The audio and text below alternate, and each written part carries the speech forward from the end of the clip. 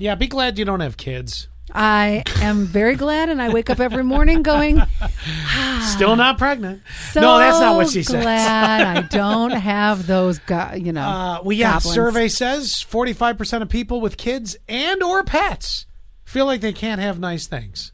You ever run into that with Junior? Not too often because he doesn't shed.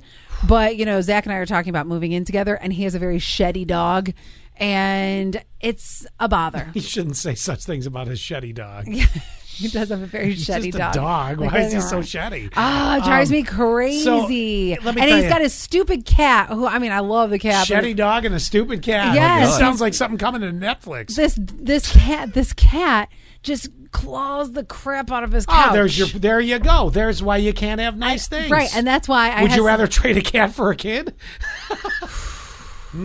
That's a tough one. Mm-hmm. You know what, though? I can leave a cat for actually days at a time and CPS won't be called, so I'm going to stick with the cat. Gotcha.